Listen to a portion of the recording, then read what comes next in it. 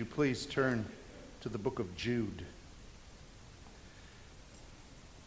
Jude is one chapter of a book. And I'm going to take you through it and just kind of emphasize the main theme and point of the book of Jude so that we may gain wisdom and instruction from it.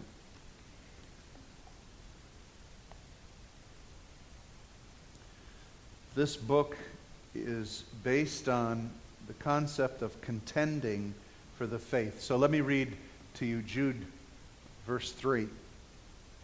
Beloved, although I was very eager to write to you about our common salvation, I found it necessary to write appealing to you to contend for the faith that was once for all delivered to the saints.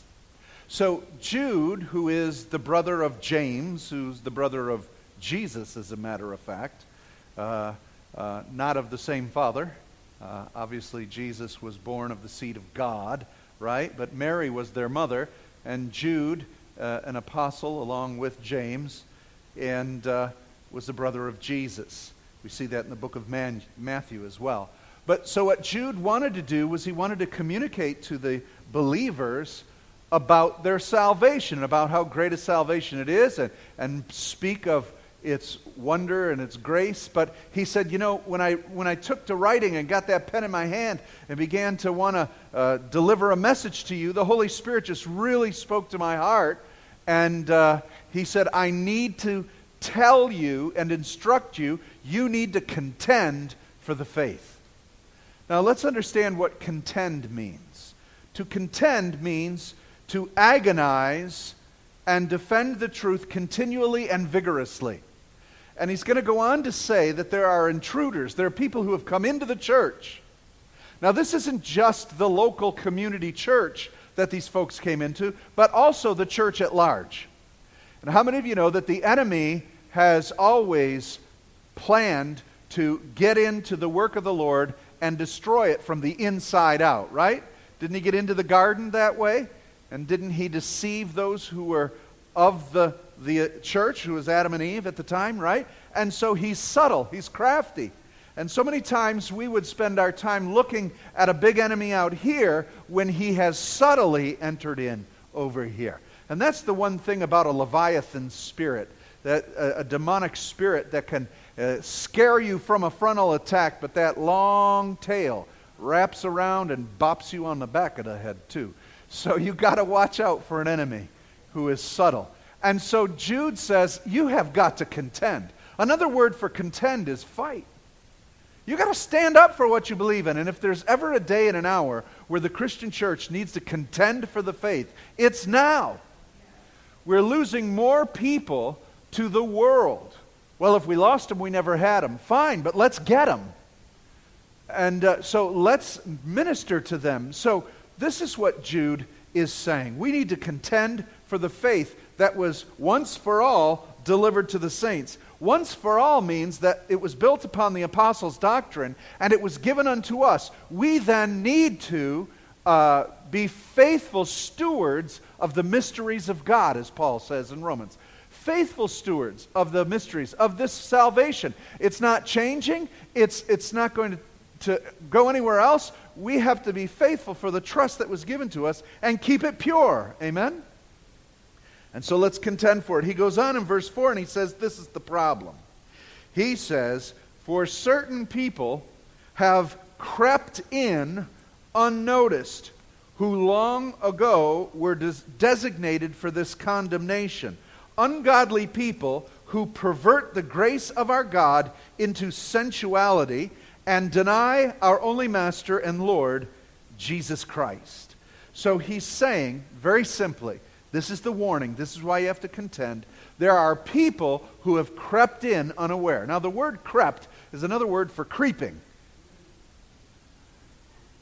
Right? To creep. In the King James there, God created the things on the land and in the air and in the water and creeping things. What are creeping things, right? How many of you like spiders? Anybody like spiders here? Snakes? All right, creeping. In other words, they move in unaware. He said there's some people that have come in and they are what? We are what of them? We're unaware. They didn't announce themselves. They didn't let everybody know. In fact, we don't know who. We're unaware. And they've crept in. So it's subtle and we don't know. Again, back to Satan in the garden. He was the most subtle of creatures. He crept in unawares. All right? So he says this is what they're doing. They're coming in. We're unaware of them. And they pervert. What's the word pervert mean? Twist. Right? They're twisting. They're shifting and changing. What are they changing? The grace of our God into sensuality or perversion or licentiousness. Different words for, again, sexual enticement and liberality to the place where we're letting the grace of God become so all-covering that we would allow ourselves to move into sin, thinking that it's okay, I've got grace and I can do whatever I want. Theological term for that is antinomianism, anti-law. The concept that there's nothing that governs me. I'm under grace. I'm free to do whatever I want. I'm saved. I can go ahead and do whatever I want. That is not the attitude of a saved person, is it? A saved person does not want to offend the love and grace of our Father. All right? So they've done that. And then secondly, they deny the only Lord and Master. They won't listen to His authority. All right? So they turn the grace of God into a license to sin, and they no longer regard Jesus as the full authority over their lives. And that crept into the church back in Jude's time. Now, you wouldn't think that's here still today, would you? We don't have people who say they're Christians but go ahead and do whatever they want, for the grace of God will forgive them, and you can't judge them. We wouldn't have people that add the authority of their lives and what they want to do free from what God wants them to do. We wouldn't see that in the church, would we? Okay, that's called sarcasm, and we wouldn't. I want to read something to you by J.H. Thornwell. I read it last week, and it has just captured me. And it says this: the gospel, like Jesus, is always crucified between two thieves. How many of you remember seeing Jesus hanging on that cross? Two thieves on either side. He says throughout the ages, the gospel has always been crucified beside or between two thieves. Here's the two thieves: legalists of all sorts on the one hand, and antinomians on the other. The former, the legalists, robbing the Savior of the glory of His work for us, and the other, robbing Him of the glory of His work within us. Those who are legalists say it's Jesus and whatever you can do for Him, your good works, your penance, and all that. And that's robbing of the salvation of what Christ alone did for us. You can't add anything to your salvation. We're not saved by Jesus and our good works. We're saved by Christ alone. And so that's one of the thieves who makes you think you add to your salvation. You can't. It's by the blood of Jesus alone. Now the antinomian, the other thief on the other side, is that I can do whatever I want because I've got this grace. And that denies Christ the ability to be Lord and Savior, to change your life and to clean your life up of besetting sin. Grace is not an acceptance of sin. Grace is the power to overcome sin. But so many think it's just a get-out-of-jail-free card for whenever they want. How many of you remember the Reformation, that Martin Luther came forward and wrote down his 96 Theses on the Wittenberg door in Germany? One of the reasons was because he was protesting against the papacy and in Rome, because Johann Tetzel, one of the monks, was going town to town to raise money to build St. Peter's Cathedral. And one of the ways he was fundraising is he was selling indulgences. And an indulgence was basically, if you committed adultery, you could pay $100 and get an indulgence that forgives you of adultery. If you lied, if you cheat, if you steal, we got bargains on that too. All right? And so the selling of indulgences, and Martin Luther said, this is ridiculous. This denies the work of Christ in our lives. Believers are not supposed to continue sinning. We're supposed to, by the grace of God, overcome this sin in our lives by allowing Christ to cleanse this temple. So the gospel's always been crucified between two thieves, hasn't it? We've got to contend for the gospel, that it is by Christ alone we're saved, it is by Christ alone we're maintained, and we need to let Him do that work within us. Amen? All right, so he goes on and he says this about those. He's got a lot of descriptive words about them, but he comes and he says this warning to them in verse 11. Woe to them, for they walked in the way of Cain and abandoned themselves for the sake of gain to Balaam's error and perished in Korah's rebellion. Do you see what he does so cleverly here? He sets a path for their destruction. He says this, they walked in the way of Cain, and they sought the gain of Balaam's error, perishing, finally ending up dead in Korah's rebellion.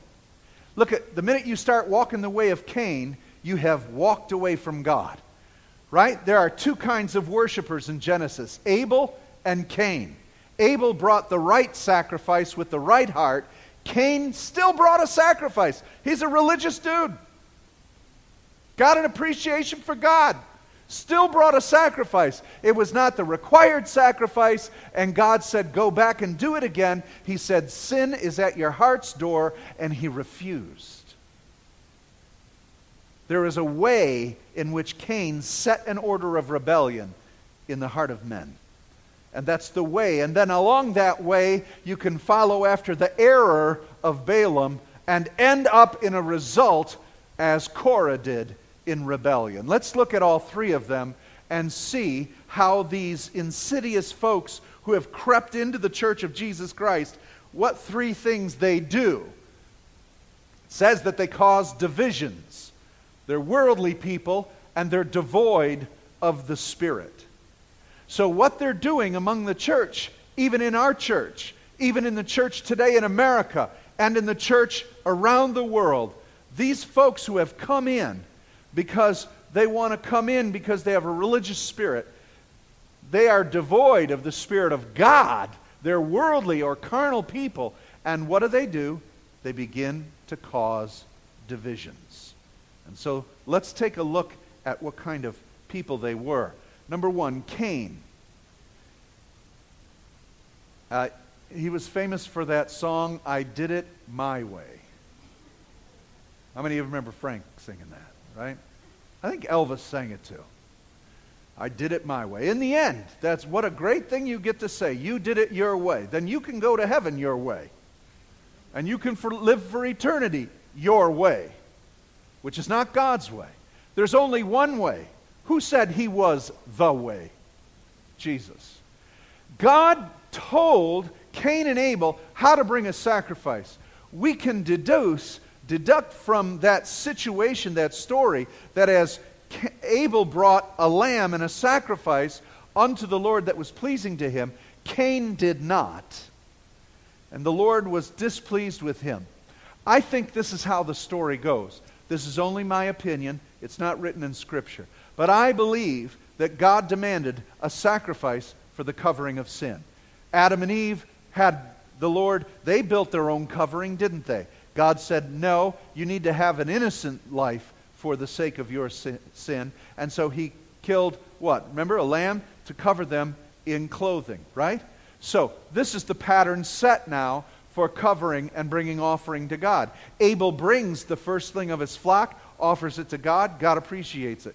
Cain brings his fruit and vegetables and different things that he brings. God says he's not pleased. It's not right. And that there's sin. Well, what Cain was doing was worshiping God his way. I did it my way. Do you know that there are folks in the church who don't want to listen to what the Bible says? I think God's like this. Have you ever talked to folks like that?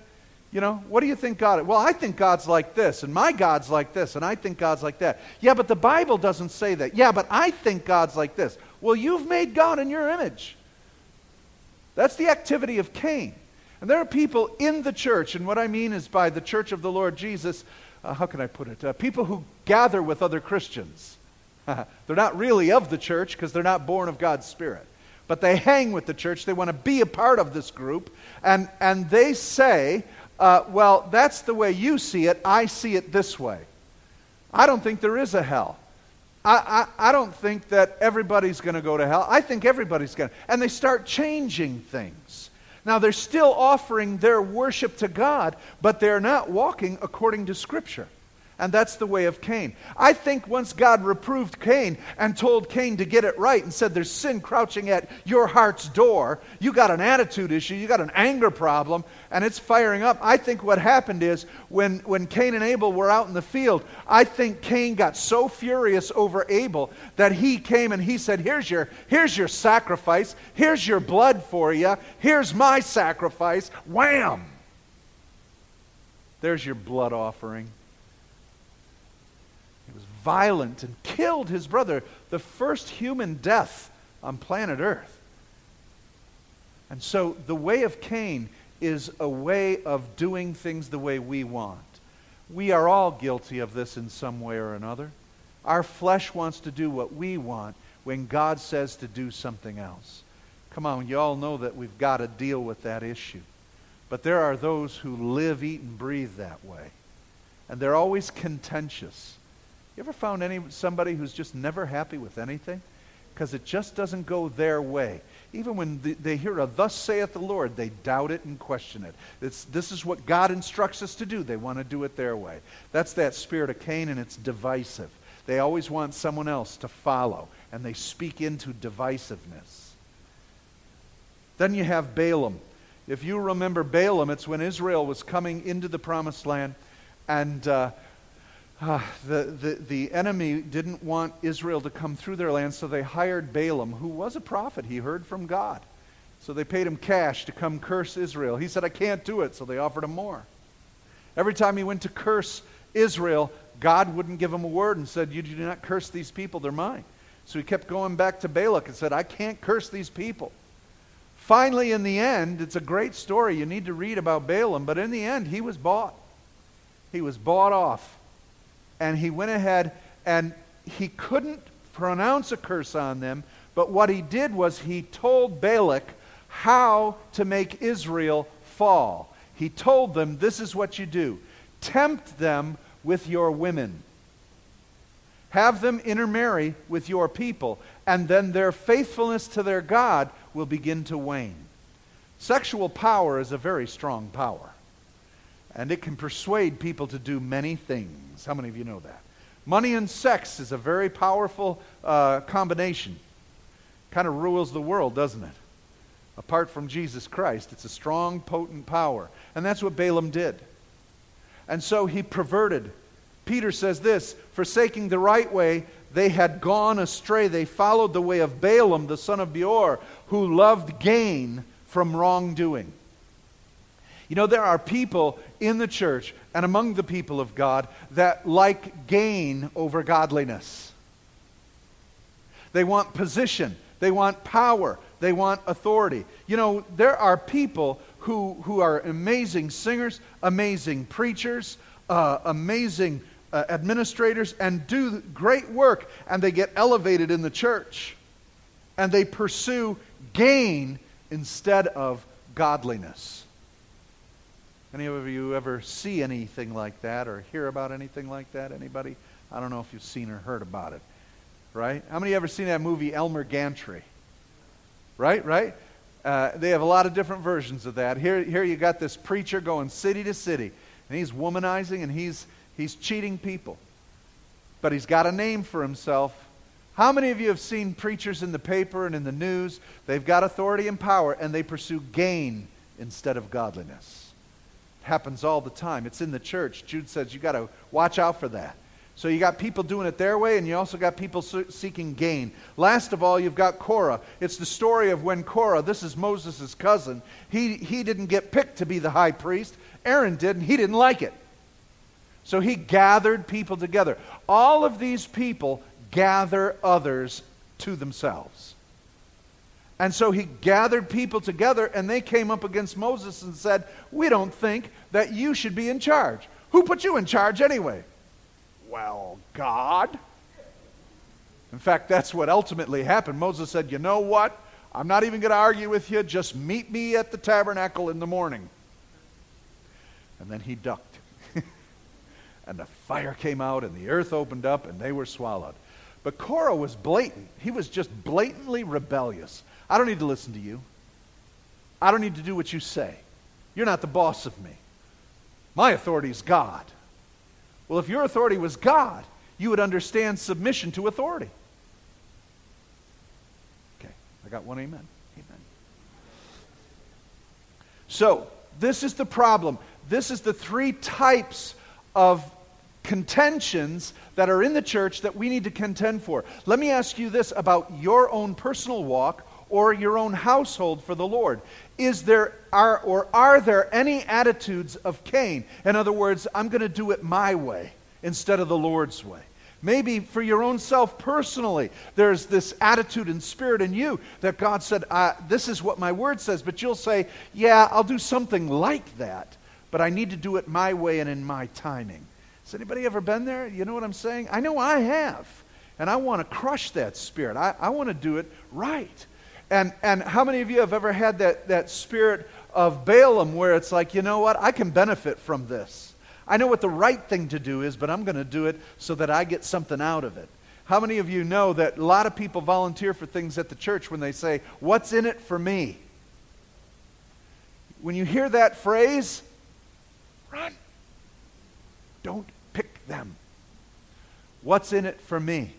And then last of all, just pure rebellion. You hang out with people that are just always dogging the leadership, always opposing the leadership, always saying, I don't like the way they're doing that. I think they should do this. I don't want it to be like this. I want it to be like that. Who does he think he is with this and that? Just rebellion. These are the things that he said we've got to watch out for. They've crept into the church unnoticed. And so Romans 16:17 says that we're to mark those or watch out for those who cause divisions and great obstacles contrary to the doctrine that you've been taught. He says, avoid them. So Jude says that, Paul says that there are people who are trying to cause divisions in the body. All right? So let's mark them. But I also want you to be aware of those same three spirits in your own walk or in your own house. We're to be teaching our children these things. Children, obey your parents. Don't rebel against them. And children, do it the way we ask you to do it. Don't do it just the way you want to do it. Right? We've got such that attitude. Those three attitudes permeate our society, don't they? They do. I can't see you nodding your head because it's dark, but I'm believing you're with me. So he says, this is how you have to contend for it. He says this in verse 20 and 22. To 22. This is how we're going to contend for the faith. So first of all, he says this. You, beloved, build yourselves up in your most holy faith, praying in the Holy Spirit. All right? So, we can't be weaklings. Spiritual weaklings. And that's been the problem. Now, my wife and I had a discussion about this at dinner time. And the question was asked, are these people deliberately coming into the church to deceive the church? And I personally think that they're not, well, the enemy does send people in to destroy churches. We know that. That's a fact. But most people come in for their own pursuits, religious pursuits and attitudes. I don't think they're thinking, I'm going to go in there and wreck this church. Like I said, there's few. But the majority of people, they have this spirit, they have this attitude, and they come in, and wherever they go, they breed it. All right? Now, how do you stop that from breeding? Look at your own body. If you are weak physically, if you've not maintained your health, a disease can so quickly afflict you. Am I right? And so if the church is not spiritually fit and built up, these enemies, these three diseases, can come and infiltrate and divide the strength of the church up. And that's what you have in the church in America. Come on. We've got so many splinter groups that it's ridiculous. And it's because we've not built ourselves up in our faith. So I know you folks, though. You folks routinely work out in the Word of God. You get your sweatsuit on and you read the Word of God, right? And you practice praying in the Spirit. You study the Word of God. You pray every day. You want to listen to sermons. You want to grow and get educated in the Word of God, right? How many of you do that? How many of you regularly read the Word of God? Anybody here regularly read the Word of God, right? How many of you regularly pray to the Lord Jesus Christ? How many of you regularly ask the Lord to examine your heart? Lord, show me sin in my life. Show me the... See, all right, you're a healthy group of people. Healthy group of people. Therefore, we're not going to have divisiveness or division among us because we're hungry after God. So you have to build up your faith and pray in the Holy Spirit. Now that's interesting because there's people who pray, right? There are people who pray. They'll go in the morning, they'll kneel down, they'll light candles, they'll pray to all, and they're very religious people and they pray. But there's a difference between praying as an activity and praying in the Holy Spirit. Now, as Pentecostals, we take that verse and we say, hey, that means speaking in tongues, praying in the Holy Spirit, to build up or edify yourself. I would agree with that. But that's not solely the meaning of this verse, because Paul also says in Ephesians that we're to pray in the Spirit with all kinds of prayers. So praying in the Spirit basically is Spirit-motivated prayer. It can be in tongues or it can be with understanding. It could be a simple, short little prayer. It could be a really long prayer. The thing is, it's motivated by the Spirit of God. Not your self-interests, not your abilities, not your religious background, but purely in a pursuit for the Holy Spirit.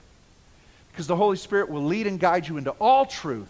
He will show you mysteries and speak to you of the will of God. Amen? There's no substitute for that. Cain didn't want the ministry of the Holy Spirit. He rebelled against it. Korah didn't want to follow the word, thus saith the Lord, that Aaron's going to be the high priest. He rebelled against that Holy Spirit. Balaam was in contention with the Holy Spirit continually, who told him, don't do this. But he listened to the money. Right? So the way we make sure that we stay united together and strong is that we build up our faith praying in the Spirit. And then he goes on and he says, staying in the love of God. I want to examine that real quick here. Staying in the love of God. Keep yourself in the love of God. Boy, I'll tell you what, that's the place you need to be. There's no place like that, right? Keeping in the love of God. Here's what the love of God did. While we were yet sinners, Christ died for us. That was a demonstration of the love of God. So the love of God, staying in the love of God, always understands the power of grace. That I was a sinner, and yet by the grace of God I've been saved. And without the Spirit of God, I would wander. I need to stay right in the love of God. The love of God is that He's faithful to me, who has given me this grace. The love of God recognizes that my God is a righteous God, and I love Him. My God is a holy God, therefore I must live unto that holiness He's given me and honor Him at all times. That's staying in the love of God. Knowing how much He loves you and how much you want to love and honor Him. That will keep you balanced. Does that make sense? Cain didn't stay in the love of God, did he? He loved his sacrifice more than what God required. Balaam loved cash or gain more than gaining him. Right? And obviously, Korah didn't love God's ways. He wanted power and rebelled against those things. So we've got to watch these three spirits: gain, power, and rebellion. Now, that's how we have to contend for the faith. Now, he goes on to say, this is what we need to do to repair the damage. There was damage done. If these spirits came in, if these attitudes of these apostates crept in unawares and have caused division, they're wreaking havoc and doing damage to the body of Christ. So there are people who have scattered from the body of Christ because they've been damaged by those who crept into the church and created divisions. How many people do you know personally that do not go back to church, do not attend church, and in fact are confused about the ways of the Lord and are wandering because of someone hurting them in the church? Okay?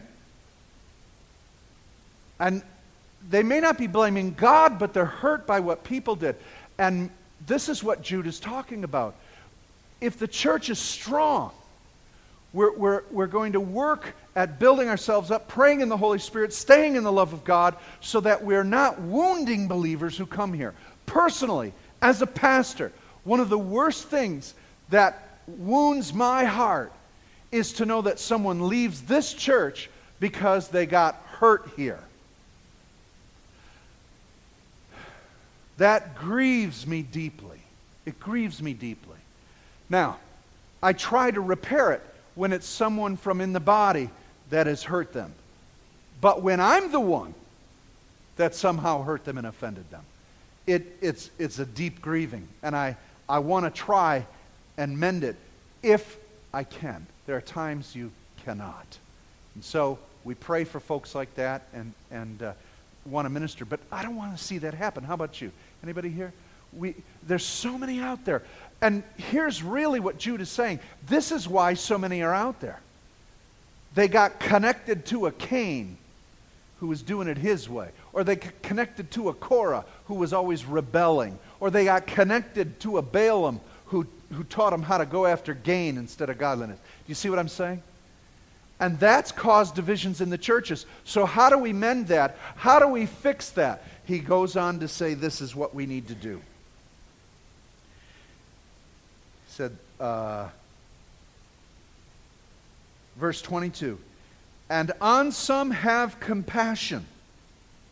Have mercy on those who doubt. On others save with fear, pulling them or snatching them from the fire. And then he goes on to a third. Show mercy with fear, hating even the garment stained by flesh. Basically, when you review this and study it, there's three kinds of people, he says, that you need to mend. And you need to help because of those who came in unaware, caused this damage and division, and busted people up.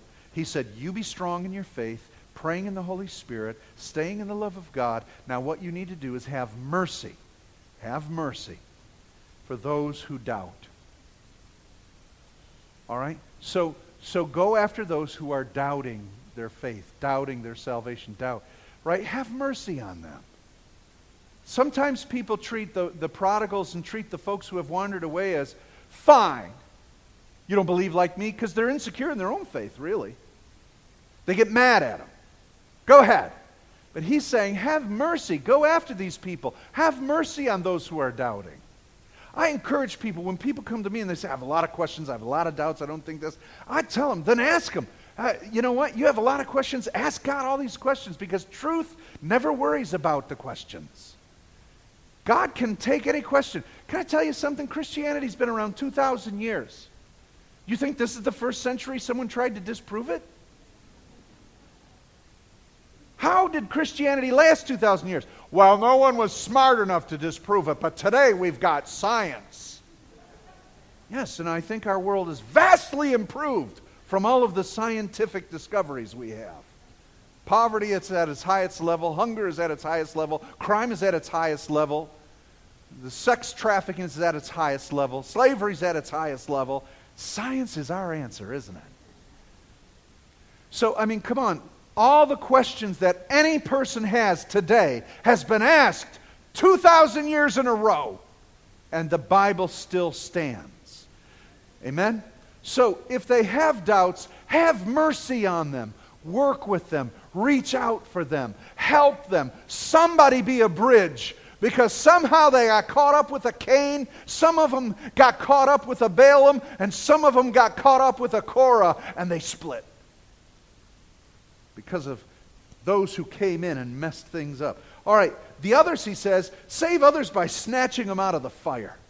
Now that's a reference to Zechariah 3. You can read that, where Zechariah is taken as a firebrand out of the fire and given new garments that are clean. But the concept is this, is that go snatch people who are this close to hell. I don't want to get that close. Ooh. They're dirty people. They're nasty. They're not living as righteous as I am. We need the heart of Jesus, don't we? Who was Jesus accused of being friends with? Sinners, drunkards, right? Prostitutes. He understood, we've got to save souls here, people. And doesn't it make sense that if we believe the gospel can save souls, we would go after the souls that are the closest to damnation? Doesn't that make sense to you? The ones who are closest to dying and the ones who are closest to going to hell, they're the ones we should help quick, now. Go after them. We need to go after them. But we want them to come to us, where it's polite and nice. Jude says, oh, you got people coming to you, but they're all trying to cause divisions and make a mess. Let's go after the people who would thank God for being saved. Amen? And then the third group, he says, is very interesting. He says this, show mercy with fear, hating even the garment stained by flesh. In other words, you better watch out at some of the folks you want to save or you're trying to save. Have some fear, some wisdom in this. Be careful. Paul put it this way in Galatians. Brother, if anyone is caught in any sin, you who are spiritual should restore him in a spirit of gentleness. But keep watch on yourself, lest you too be tempted. Right? I mean, I know we're supposed to snatch those in the fire. But going to the bar every night to witness, I think you better be careful with that. Right? Going to the street corners to talk to all the prostitutes. Now, Jody McLean does that on the streets in Tijuana. But men, I don't think that's your place. To witness while they're working. We were forbidden. When I was walking with Jody, she said, you stand over there and pray. Right? Because that's, right, you got to watch. There are some people, and he says those clothes stained. It's a reference to leprosy. Leprosy is a numbness, right? And it's very easily transmitted. And so their garments are filthy. And he said, you be careful if you're going to reach and save the lost. Be careful for your own self that you too don't get tempted and swept away. That you don't become defiled into what they're getting involved in. How many of you have known people that have done that? They had ministry, outreach ministries, and they got a little bit too close and swept into it. Right? So he wants us to be cautious as well. I conclude with this. In the end, I love this verse, one of my favorites. Now unto him who is able to keep us from falling and present you blameless before the presence of his glory with great joy. To the only God, our Savior, through Jesus Christ our Lord, be glory, majesty, dominion, and authority before all time, now and forever. Wow. Let's back up on that. Now unto him who's able to keep you from falling. Have you considered this statement? You see, this is why Jude finishes off, to him who's able to keep you from falling. How did he start the thing? Those who pervert the grace of God into sensuality. Grace of God lets me do whatever I want to do. Grace of God will just cover all my sin any way it wants to cover. And at the end he's saying, you know what? This grace is the thing that's supposed to keep you from falling. Many of us use grace simply as forgiveness, instead of grace as the power to abstain from sin. Grace that keeps me from temptation itself. How many of you, when we pray the Lord's Prayer, remember it says, lead us not into temptation. You see, the move of the Holy Spirit and the grace of God isn't reserved for after the sin. It's empowering us before we even get tempted. That's where we're supposed to be activating the grace of God. And so, if I would dare say tonight, Jesus can keep you from sinning. Wow, what a concept. That's pretty amazing, isn't it? See, most of us in Christianity, it's just, we're just sinners. We're always going to be sinners. So all we can do is sin. So thank God he covered us all. What a mess. Yeah. I'm just the bumper sticker. I'm just a sinner saved by grace. That's it, eh? How victorious is this? Just keep covering me. Just cover me. That's all. I messed up, just cover again. Whitewashed all the time. Is that all we are? When Christ himself is changing us inwardly. And he can keep us from sinning. I want to pray tonight for you that if there is a besetting sin, I love the way Paul deals with besetting sin. Do you know what Paul's deep theological statement is for a sin that's besetting? Can I tell you what a besetting sin is? The word besetting, that means you keep tripping into this thing all the time. If it's a besetting sin, it's a heavy-duty one, right? It's the one that trips you all the time. You know what Paul says, what he says concerning besetting sins? He says this. Stop it. I need a little more here, okay? No, you know what? You have the power of God dwelling in you. Now unto him who is able to keep you from falling or stumbling. Stop it. I never thought of that. I've always thought, we get into this routine. God, help me. I want to live for you. I want to be better for you. I choose to sin. I sinned. Oh, God, help me. I want to be better for you. I'm sorry. Please forgive me. I got your grace. I'm forgiven. I choose to sin. Oh, God, help me. Please forgive me. How many of you know this repetition? And this is called Christianity. That's not Christianity. That's the junk that crept in. He says, now unto him who is able to keep you from falling and what? Present you blameless to God. Come on, that's a strong church. That's a powerful people. That's who we are made to be. And I conclude with this. To the only God, now here we go. Jude is a Jewish man who understands that there's only one God. He's a monotheist. But so in him declaring who Jesus is as God is declaring the triunity of God, the Trinity of God. He says, to the only God, our Savior, through Jesus Christ our Lord, be glory, majesty, dominion, and authority before all time, now and forever. Christ be glorified in all things. Amen. Let's bow.